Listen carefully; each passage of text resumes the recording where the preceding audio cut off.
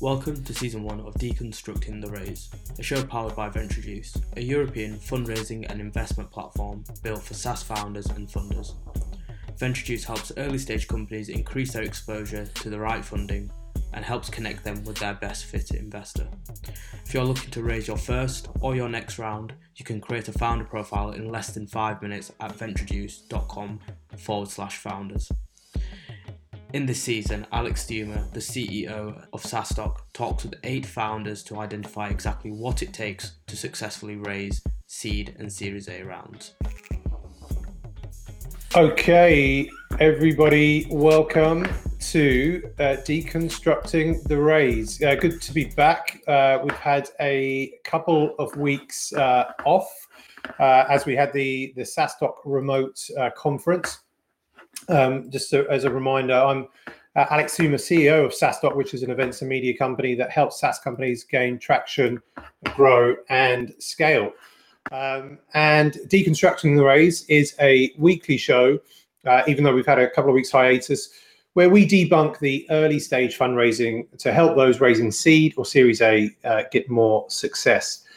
Each week, I will be joined by SaaS founders that have raised a seed or Series A round, and I hit them with the questions to break down their success to help you, the listener, get an advantage as you go through the process. Today's guest is Cyril Magos. Hopefully I pronounced that correctly. CEO and co-founder of Metaview, a UK-based SaaS company that's raised a seed round. Welcome, Cyril. Hey Alex, how you doing? And yeah, you did not pronounce that name right at all. It's it's Sile. So it's a strange jumble of letters, but it's pronounced like Kyle but with an S. So Sile. Okay. It's like so silent D and yeah. I should have checked that before, but yeah, maybe a B plus or not even a B plus for. No, definitely not a B plus. You've been super generous there. All right, okay, good stuff. Well, we're off to a good start, and but obviously, welcome you to the show. Starting from the top, can you tell us how much you raised, when, from whom, and what stage funding round it was? Sure. So we raised a pre-seed round at the start of 2019. So closed in January 2019. Started the process obviously in late 2018. We raised £1.2 million led by Fly Ventures, based here in Europe, with funding also from Seed Camp, Village Global, and a small angel fund called Garuda Ventures. Village Global and Garuda, both based in the Bay Area. Awesome. And you said Fly Ventures was the lead? That's right. Yeah. Yeah. Why did you choose them, or as the lead? Main thing, I think, with everything, and it's sort of almost part of a thesis of our company, frankly, as well, is we really like the team. So we're working with primarily our lead investor there is Gabriel. Really vibed with him really well during the conversations. A lot of our conversations, as we sort of got into the later stages of chats about the company, were almost jam sessions about where to take the product or the business. So their thesis, I don't know how much you listeners know about them. Their thesis like strongly overlaps with ours. I would sort of paraphrase their thesis as essentially being about how AI and enterprise is going to create new winners. We believe that too. In our sense, it's more about how we can use AI to augment and give people superpowers that work within organizations, and it's sort of like there's a very natural overlap with what they care about there. So yeah, definitely a thesis overlap, but mainly it was the people that we could see ourselves almost getting married to. We were sort of chock full of advice around be careful who you choose to invest in your company and who's on your board, because it lasts longer than the average marriage. So yeah. Where very true. And where did you meet? I guess, was it Gabriel first or Fly Ventures? We met virtually, so we met over Zoom. So I got introduced to them, by a friend or almost a mentor of mine, who also was a small angel investor in the company. So the founder of Drover, Felix Lauschner, was looking to invest as well, and he was sort of helping us putting us in touch with a few investors, and that was one of the folks that he introduced us to. And from meeting them on Zoom, I mean, I guess it was 2019 initially, so this was pre-COVID, right? Yeah. Well pre-COVID, yeah. Yeah. And then I guess meeting them on Zoom, you then I guess met in person at some point, and had these dates before the marriage.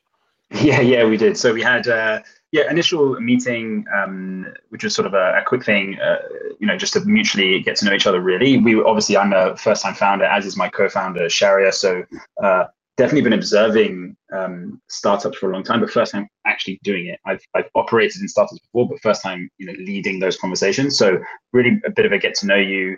Then we had a sort of, I guess, the more formal first pitch meeting. They were pretty excited and game. They flew over for a meeting, and we sort of rented out a meeting room. We didn't have an office at this point or anything. So we rented out a meeting room and had, I can't remember exactly how long it was, but it was a good 3 to 4 hour session where we went through a bit more about the business that they've requested. And also, as I mentioned, like these sort of more mutual collaboration sessions. And yeah, after that meeting, it was super quick. Pretty much agreed verbally on the spot after that meeting that this is going to happen. And yeah, we took it from there. But by that point, we had we had already discussed to an extent sort of terms, and they knew about other interests that we had. So it was clearly at the point in the relationship where we were going to close soon. So it was sort of clear that that's what that meeting was about. It wasn't just like almost a surprise at the end of the meeting that they'd like to invest. We sort of knew we were getting there by that point.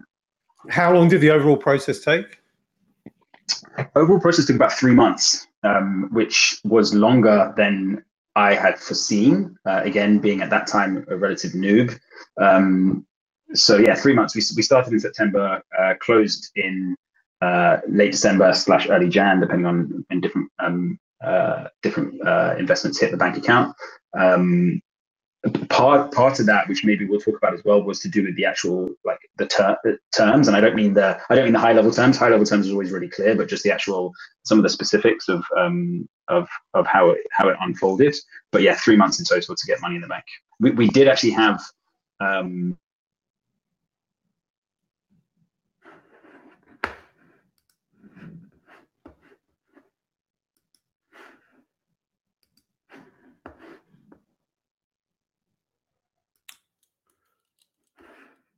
Oh, I don't know if I've lost you there, Sile. Can you hear me?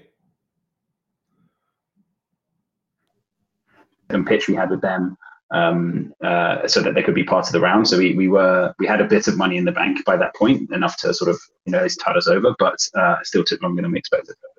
Okay, yeah, and I'm similarly I mean, just on my side, like SaaStock back in 2016, 2017, we raised a small kind of angel round, and I think after I opened it, within an hour, I had that first 50K commit, and I was like, wow, this is we're going to get to the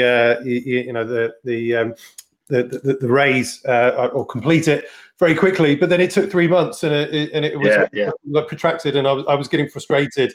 Very much towards the end, I found it quite stressful in the end. After that initial hey, it's going to be done super quick, but it didn't. I guess these were kind of the being naive and first time founders going through those experiences. And I wonder actually. You obviously see a proliferation more and more of these companies who do raise relatively meaty seed raises. Based purely on angels, and obviously an angel's ability to move quick is different, right? Because they don't have LPs basically.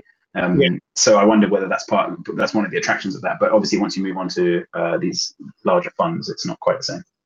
Did you we see quite a trend as you mentioned? We've both just spoken about angels, but companies going in and looking to raise their kind of first round pre-seed or something with super angels. And getting these kind of big names in and doing that initial round. Was that something that you guys kind of considered, or maybe had some super angels involved in that initial kind of pre-seed round? Not really, actually. I mean, we did have I would say one angel and then the small angel fund involved, but they make up like a very small amount in total of what we raised. And as you can imagine, of course, the angel fund was a lead in the sort of, I guess, the truest sense of the word, in that they moved first, but they weren't. Of course, they did not set the terms. And our angel obviously was more sort of conditional on us closing the round. They would like to be involved, type thing. So we didn't pursue that strategy. I think a lot has changed since then, but our thinking at the time was, let's try and avoid a messy cap table. We were being pretty, I hope, pretty thoughtful about who would help us most. And so Village Global and Seed Camp made loads of sense for us, because we felt they could really fast forward our network. You know, we're building a product that we're selling to, you know, the talent function in tech companies. We want to essentially have a bit of a Rolodex of access to as many of the people who are leading talent functions in tech companies as possible. And those two funds were really helpful for that, among other things too, but they were really helpful for that. And so that just made a lot of sense. Whereas if you're going to really choose, you know, 20 angels and sort of weigh up how does each of them help me, you know, it just becomes a bit of a, it's a lot of, it felt like a lot of work at the time, and felt like it could get messy. No, makes sense. And how many investors did you meet sort of in total? You know, before you decided on Fly and go through that round, and how many no's did you get to the one yes? Yeah, I think some of the conversations were more, you know, were helping us find our feet almost with what we were looking for in investment too, like, you know, very like truly friendly introductions from people who also happen to invest. And that was actually how Garuda first invested as well. It was an introduction from a friend that I used to work with at Uber, who used to go to school with one of the guys who runs the fund, and he was just, you know, giving advice, and then he wanted to invest. So in total, when you take all these sort of conversations into account, yeah, it must have been certainly 30 plus, maybe 40 investors. I think I can count as is the sort of, you know, whether this is a really positive thing about Metaview, which is, you know, I hope it is, or whether it's just the reality of how VCs work. I can count the hard no's on, like, I think a couple of fingers. Like it was very rare to get a hard no. It's just that some firms moved faster than others towards that hard yes. So didn't get loads of no's, did spend a lot of time, you know, doing the same pitch over and over again, as you can imagine, and spoke to a lot of firms. But yeah, I think, yeah, probably can count maybe 4 to 5 no's, something like this. And then once we started to get like a handful of hard yeses from folks that wanted to lead, then everything really accelerated. And what was it? I mean, obviously, I'm sure they've told you the reason why they chose to invest in Metaview. Often at, I guess, kind of the pre-seed stage, you know, companies are pre-revenue. You know, we're looking at, you know, things like the team, other things like, you know, particular lead investors being interested, and, you know, others follow. But yeah, what was the reasons that they kind of divulged as to why they invested? Yeah, the two biggest things, and this is true, I believe, of Fly, of course, but also of others that we sort of developed a relationship, or either invested or we're still friendly with, is it sounds like super blow my Andromeda to say, but team is a really big thing. So we were obviously a technical founding team. I led a product team at Uber before starting the company. Really saw this problem space, almost had like not a unique view of this problem, which is companies that are growing like crazy are actually, a lot of their operators are interviewing like crazy. Like it's obvious when you say it out loud, but it's not a problem like everyone has really felt. So and my co-founder was lead engineer at Palantir, and same thing, where they were growing like crazy. So we just had this relatively unique viewpoint on this problem that we were also passionate about, which most people aren't, frankly, passionate about. So I think it was team combined with actually feeling like we were the right people to solve specifically this problem. And then the other thing was progress. I think we did actually give ourselves a chunk of time, like about 6 months, where Shari and my co-founder and I were heads down, talking to dozens and dozens and dozens of prospects, potential customers, hiring managers, interviewers, talent leaders, building prototypes, building slide decks, seeing what they said. So we had that was really good for a couple of reasons. One, because for that stage of company, our pipeline, actually looked quite good, was pretty good, because we were, in-flight conversations with lots and lots of like pretty legit companies, and we had a real working product that some companies were using in the wild, and we'd proven that it wasn't that crazy to record conversations, which is one of the things our product does. And it wasn't, we could indeed get talent leaders around the table to say they want to buy. So there were a few like core assumptions which have been fairly focused on proving out, that I think helped a lot. And I'm guessing maybe at that stage there wasn't any real specific or metrics that really going to help sort of clinch the deal. It's more the other things that we've sort of just discussed. Yeah, I think that's fair. I think obviously you can look at pipeline as a metric. There was we had a number, whatever number, but we didn't actually mention the number. It was just we looked at it and we said, yeah, this is what our pipeline looks like. So yeah, it wasn't metrics. It was much more anecdotal than that. And yeah, I frankly, any investor who would have invested in us at that point based on metrics would not have been smart, because that was not the most revealing thing about that company at that time, about our company at that time. Makes sense. What about, I mean, any unforeseen hurdles that you had to overcome? Yeah, and not in the. I think there was some obviously one advantage that or one like great thing about being an investor, and which therefore confers on them an advantage in these sort of conversations, is they obviously have like a they see a broad cross-section of SaaS and software. And so there were some questions that we faced around almost the viability of interview intelligence, which is what we do, and the sort of concerns around where the power rushes to in the hiring tech stack, which now we're super prepared for, and we're super convinced about what the right answer to that is. But it's almost like questions we weren't fully prepared for at the time. And so that was sort of interesting, and just like forced us to really think through the routes to becoming huge as a business, which, when you're at super early stage, yes, you need to paint this big vision, which I felt that we were doing, but actually that there was some interest in the actual tactics and the potential roadblocks was a surprise. And not every investor did that, so I don't know that those are like smart questions to ask by investors, but it was interesting that they did.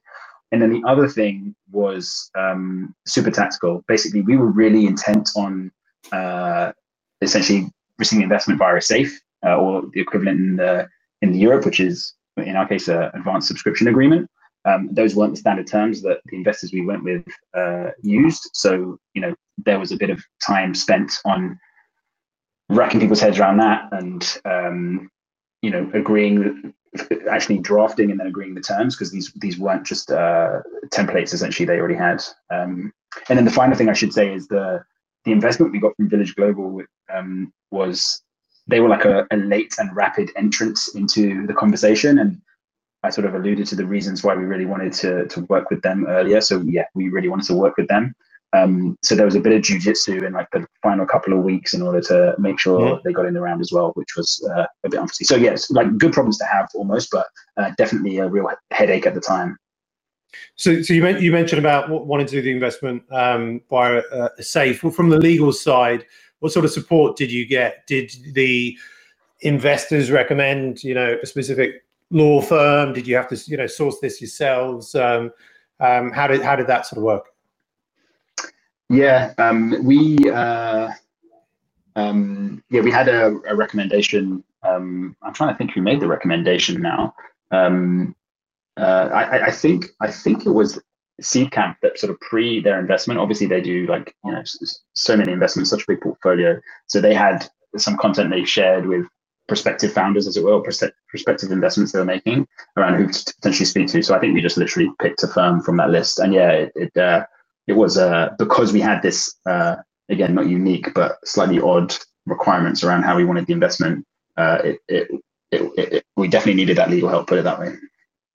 And in terms of the fundraise itself, was there anybody else from your team that was kind of involved? I guess like yourself, you were meeting with the VCs, the CEO. Normally it's quite typical. But yeah, was your co-founder coming in on the investor meetings, or was he sitting back? Yeah, who else from the team kind of was part of that story of the fundraise? Yeah, we completely double teamed it. It was yeah, obviously I sort of led on literally the communication, the identification of investors, the creation of I led the pitch, for example. But yeah, we did every meeting together. We did. I think we did have the CEO and CTO titles at that point, but it was and still is a complete 50-50 thing. So yeah, we did it together, and I think there's a lot of also, as a piece of advice to listen. Obviously, it depends on the people involved, but especially at that stage where they are investing in team, it made complete sense to turn up as a founding team, because frankly speaking, Sharia is one of the probably more than 50% of what made Metaview really investable at the time. So it just made complete sense. I think also, sadly, people sometimes have assumptions about the qualities, but also the limits of like a deeply technical founder, which is what Sharia is. And Sharia does have those qualities, but he also doesn't have those limits. So it's actually, it was one of the again, I can't stress it was one of the most impressive things about the team was that our technical co-founder was not only top drawer from a technical and from an engineering perspective, but frankly an all-round good businessman. How much time did you spend creating the pitch deck?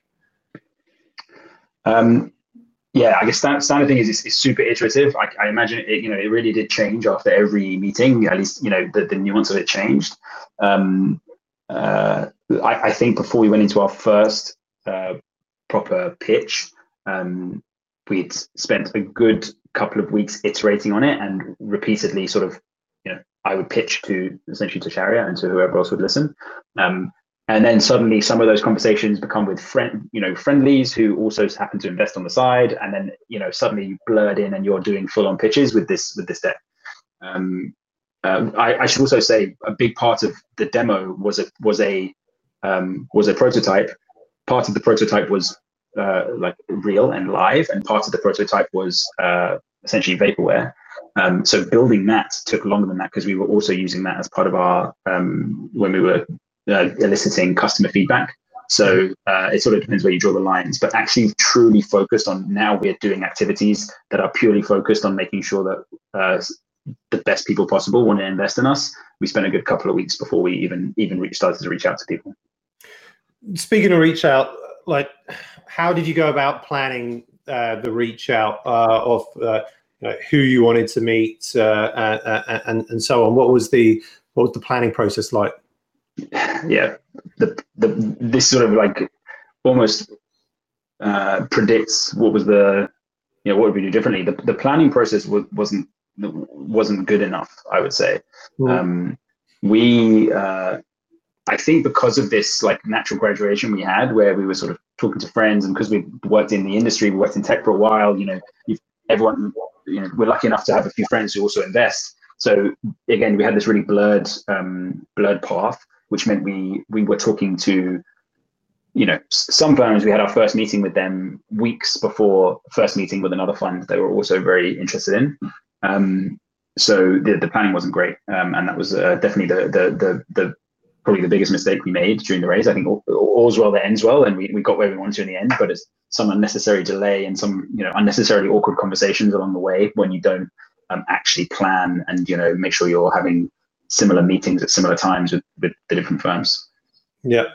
And then once you had completed the raise, the money was in the bank, how did you celebrate?